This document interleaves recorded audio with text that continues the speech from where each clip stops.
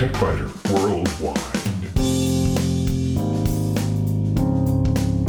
It's the High Tech Podcast in plain English with an hour's worth of news in about 20 minutes. That's because we leave out the commercials, the station breaks, the sports, and most of the jingles.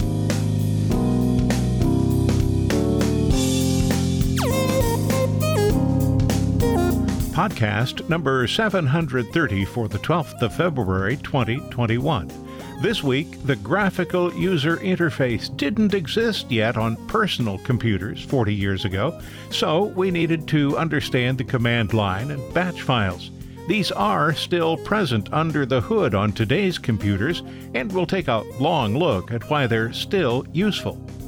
In short circuits, television programs and motion pictures on DVD can cause people with less than perfect hearing to lose some of the dialogue. Adding specialized speakers to the television can help, and help a lot. In spare parts, only on the website, the Windows taskbar can get crowded if you often have many applications open or you pin a lot of icons to it. Not everything Microsoft puts on the taskbar by default needs to be there, though, and it's easy to dump the items you don't need. If you've ever had a computer report that a secure digital card is locked, fixing the problem is usually quick and easy.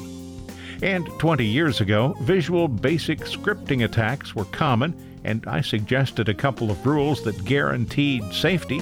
They still apply.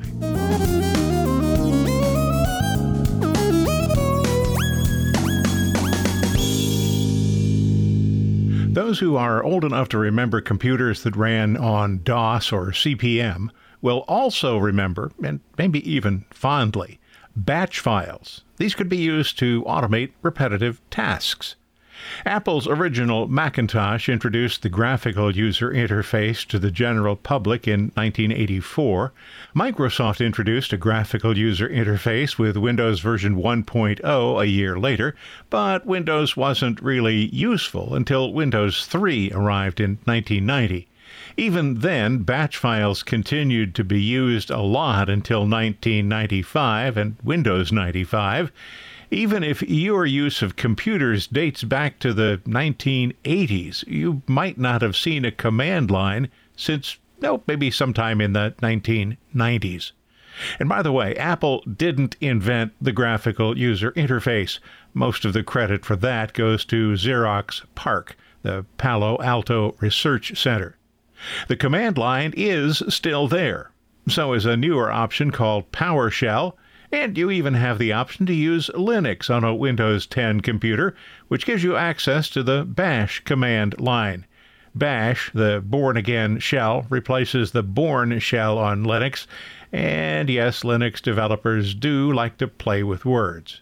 With all those choices, I wondered if batch files might still be able to do something useful, even in today's GUI world. After the advent of hard disks in personal computers, starting programs involved using a CD command to switch to the appropriate directory and then typing the name of the program. Could I create a menu using a batch file? Well, it turned out I could. There weren't a lot of programs to run, so the batch file displayed a numbered list of applications. To start a program, I typed the number associated with it on the menu and pressed Enter. The batch command then changed to the appropriate directory, launched the program, and opened again when I closed the program. Back then, it was one program at a time. If I wanted to use Lotus 123, I had to close WordPerfect. Having a batch file that ran the menu saved a lot of keystrokes and probably a lot of typos. But nobody needs a menu that relies on a batch file today. But maybe you do need something else a batch file can do. Let's take a look. I'm a big fan of backups. A good backup strategy virtually eliminates the possibility of losing important files. Virtually, because some unforeseen failure could still arise. But if you keep copies of files in several locations, the risk is reduced to some exceedingly small non-zero value. By several locations, I mean on your computer, on a backup drive that's connected to the computer only when you're backing files up and in the cloud. Might the command line and a batch file be helpful here? Let's see. Old DOS users will remember copy and xcopy. The first was just used to copy small groups of files, and the second was used to copy files and directories. Now there's robocopy, a more powerful version of xcopy, which it is intended to replace. The help file for copy is 28 lines long, indicating its basic capabilities. It copies one or more files to another location, according to Microsoft. Xcopy's file is larger, 61 lines long. Microsoft's description says that it copies files and directory trees. If robocopy makes you envision a robot doing the copying, you're probably not alone, but that is not what it means. Robocopy is short for robust copy. And yes, there does seem to be an extra O in there, but somebody at Microsoft probably thought Rob Copy would be a poor choice for the name. In any event, robocopy's description in the help file reveals its capabilities: robust file copy for Windows. The help file itself is a little over 190 lines. Robocopy has enough features that it can serve as a backup utility for someone who doesn't want to buy a utility such as GoodSync.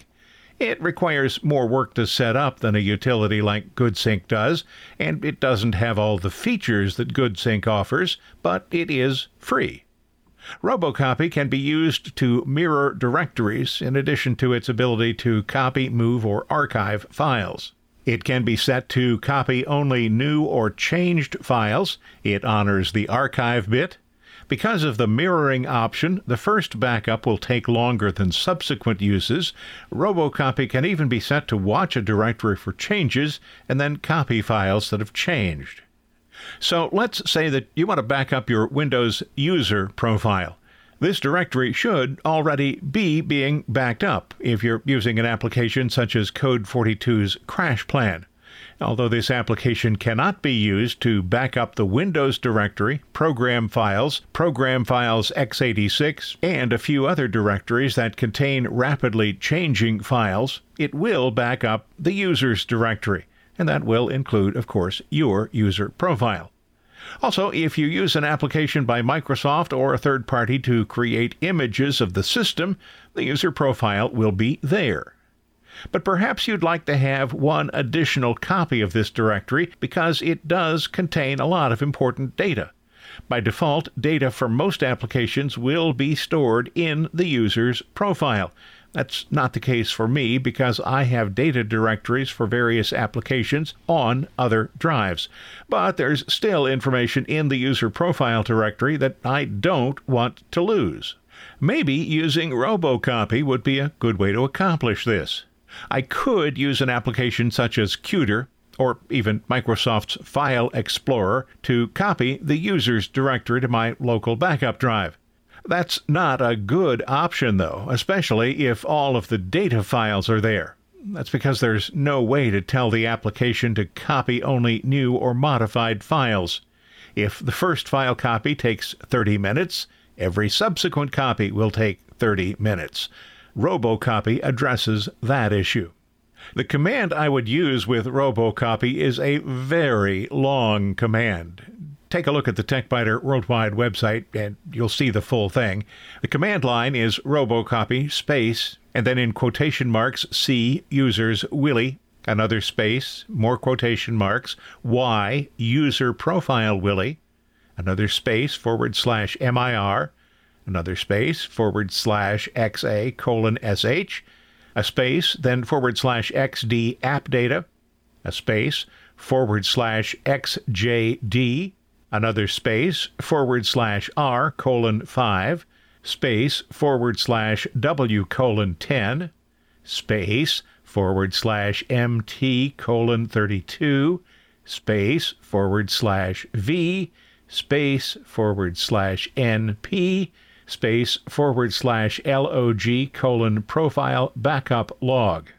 When you run the program, it's important to do so from a directory where your user has write privileges. I used a directory called temp on drive D, and that is a huge command line. Let's take a look at what all is in it. The first item, Robocopy, of course, is the name of the application, and the application can be found in the C Windows System 32 directory.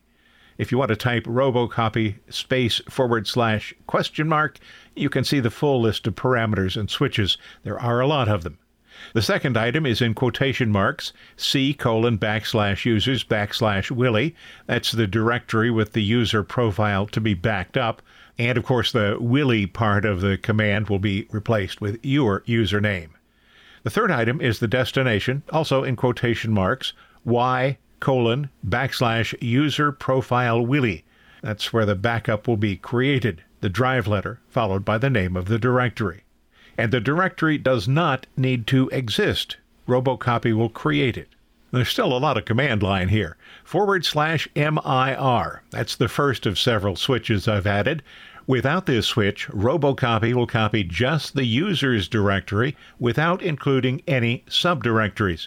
The switch is the functional equivalent of combining the E switch, which includes all subdirectories, even those that are empty, and the purge switch, which deletes destination files that no longer exist in the source. If you want to retain files that have been deleted from the source, use /E instead of /mir. Next is /XA:\sh. The XA part tells Robocopy to exclude files that have specific attributes set. 9 possible attributes exist, and specifying SH tells Robocopy to omit system and hidden files. Next is /XD appdata. The XD part of this switch tells Robocopy to exclude specific directories. I don't want to include the appdata directory, so I've specified it in the command line. To exclude multiple directories, you'd separate them with spaces. Next is /XJD. That excludes junction points for directories. If you omit that switch, Robocopy will back up a lot of data that's located elsewhere on the computer. Unix and Linux users will recognize junction points as being similar, but not quite equivalent to symbolic links. Junction points link to locations on a local volume. To see what junction points exist on your computer, open a command prompt and type dir space /al space /s space C:\. And by the way, you can just copy and paste that from the TechBiter Worldwide website this week. The command itself will take 30 seconds or more to run to completion, and you will probably be surprised at how many junction points exist. The next item on this lengthy command line is /R:5 space /W:10. I combined these because they work together. Robocopy can try to copy files that are in use. The R switch tells Robocopy how many times it should try to copy a file that's in use. If you don't specify a number, the process will default to 1 million attempts. The W switch specifies the amount of time in seconds to wait between retries. The default is 30 seconds. I reduced it to 10. Next is /MT:32. That speeds the process by allowing Robocopy to launch multiple threads, MT, multiple thread. The default value is 8, and you can use any number between 1 and 128. I selected 32. Next is /V. This produces verbose output and shows all skipped files. That's a good option to specify if you create a log file. Next is /NP. It specifies that the progress of the copying operation, the number of files or directories copied so far, will not be displayed. Some people prefer to include this switch, but I find the resulting log file to be harder to read, so I don't include it. But I've put it here just for your information.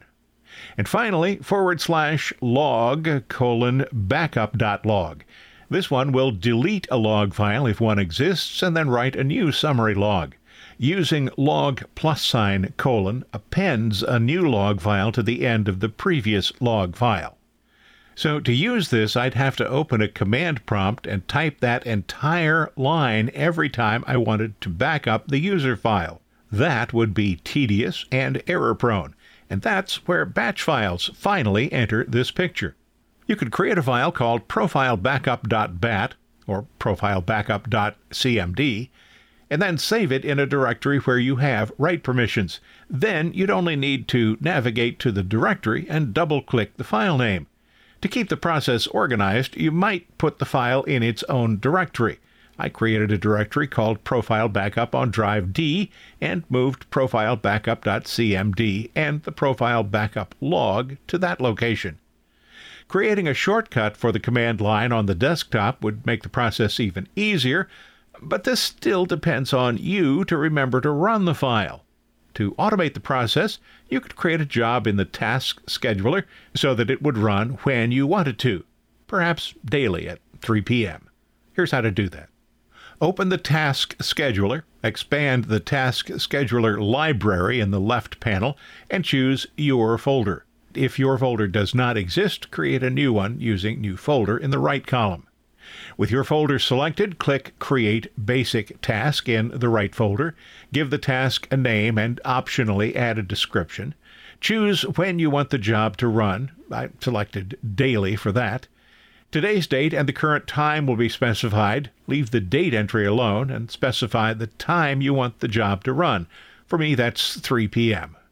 If you want the job to run every day, put a 1 in the Recur Every box and then click Next. Set the action to start a program, click Next. Browse to the command file or batch file that you created and select it. You don't need to add any arguments here, but you should specify the location where you want the job to run. The location is the same as that of the command file. For me, that's D:/profile backup. And click Next. Now, I probably should note here that you could avoid creating a command file and place Robocopy in the task scheduler, but then you'd have to deal with a bunch of arguments in setting that up, so creating the command file makes this part of the setup just a little bit easier. Then click Finish. It's a good idea to test the procedure before closing the task scheduler. Right-click the job and select Run.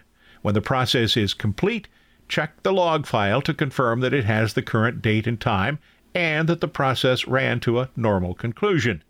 The first time the job runs, it will copy all the files. This may take several minutes. On subsequent runs, the process will be much faster, and only new or changed files will be copied. When the command is running, a command window will open briefly and then close. Adding a few lines of text above the command that runs Robocopy will let the user know what's happening. If there are no or only a few files that need to be copied, the window will open and close almost immediately. In this case, you've created the file and you've set it to run daily, so it's unlikely that it will seem ominous to you, but it's still better to eliminate any possible confusion. So I added 5 lines above the Robocopy command in my command file. The first line is an @ sign followed by echo off. That line assures that Windows does not display the commands as they are executed, and the @ sign in front of the command keeps Windows from displaying the line that tells it not to display commands. The 4 echo lines followed by text will display text for the user to read. And to ensure that the user sees the information, all that's needed is a couple of lines of code below the Robocopy command. The first is an echo line that says the process is complete, followed by timeout /T -1. The timeout command tells Windows to wait for the amount of time specified by the T switch.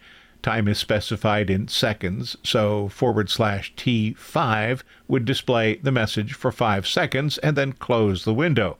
By specifying /T -1, I've told Windows that it should keep the window open until the user presses a key. The timeout command also displays press any key to continue. And that just scratches the surface. To find out what other useful functions you might be able to access via the command line, look through some reference materials from Microsoft and others. Just because some technology happens to be 40 years old doesn't mean it's no longer worth using. Working with batch commands can be both useful and sometimes amusing. I have to point out, though, that if you find DOS commands and batch files amusing, you're in the same sorry boat I'm in. But we have references for that. You'll find links on the TechBiter Worldwide website to Microsoft's documentation for the command line, for some PowerShell documentation by Microsoft, to a tutorials point summary of batch commands, and if you really want to get involved with Robocopy, to Microsoft's documentation for that command. If you find these podcasts useful, and I hope you do, might you consider a donation?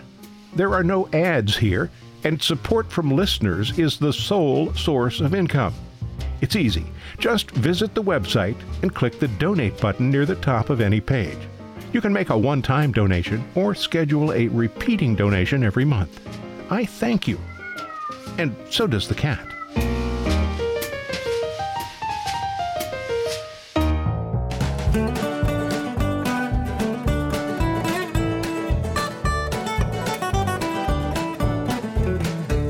In Short Circuits, although I watch very little television, I do watch a lot of motion pictures on DVDs.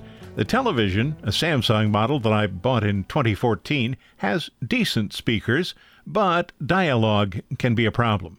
Recently, I found a solution.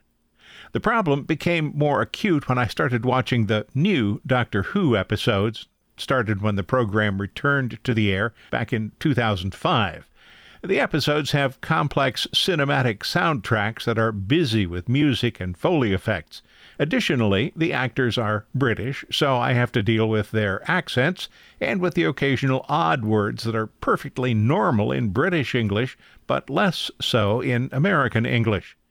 Add my ears to those challenges, too. They're not getting any younger, and although they worked well 4 or 5 decades ago, they're somewhat deficient now. Several manufacturers make speakers that connect to televisions via the optical sound port. The Bose TV speaker is modestly priced, modest at least for Bose.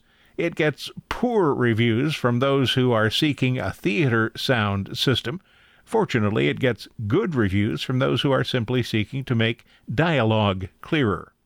It's a relatively easy audio trick. Dialogue occupies mid-range sounds. Humans can hear sound from about 20 hertz to 20,000 hertz. Women can usually hear sounds above 20,000 hertz. Long ago, so could I, but not now. By itself, that's not a problem. The most important sounds for intelligible speech are between about 500 hertz and around 8,000 hertz, with the most critical part of the spectrum being between 2,000 and 4,000 hertz. So probably it was pretty easy for Bose engineers to create a circuit that boosts those essential frequencies. That makes the low frequencies, which are important for sound effects, appear to be quieter and highlights the dialogue. Switching between normal sound and enhanced speech is accomplished with a single button press on the remote. The Bose TV speaker produces sound that's marginally better than the television's built-in speakers, but the ability to make speech more intelligible is a huge improvement. There's no need to improve the aural qualities of spare parts because, well, they don't have any. Head over to the TechBiter Worldwide website, and this week you'll find these articles. The Windows taskbar can get crowded if you often have many applications open, or if you pin a lot of icons to the taskbar. Not everything Microsoft puts on the taskbar by default needs to be there, though, and it's easy to dump the items you don't need. If you've ever had a computer report that a secure digital card is locked, fixing the problem usually is quick and easy. And 20 years ago, Visual Basic scripting attacks were common, and I suggested a couple of rules that guaranteed safety. They still apply.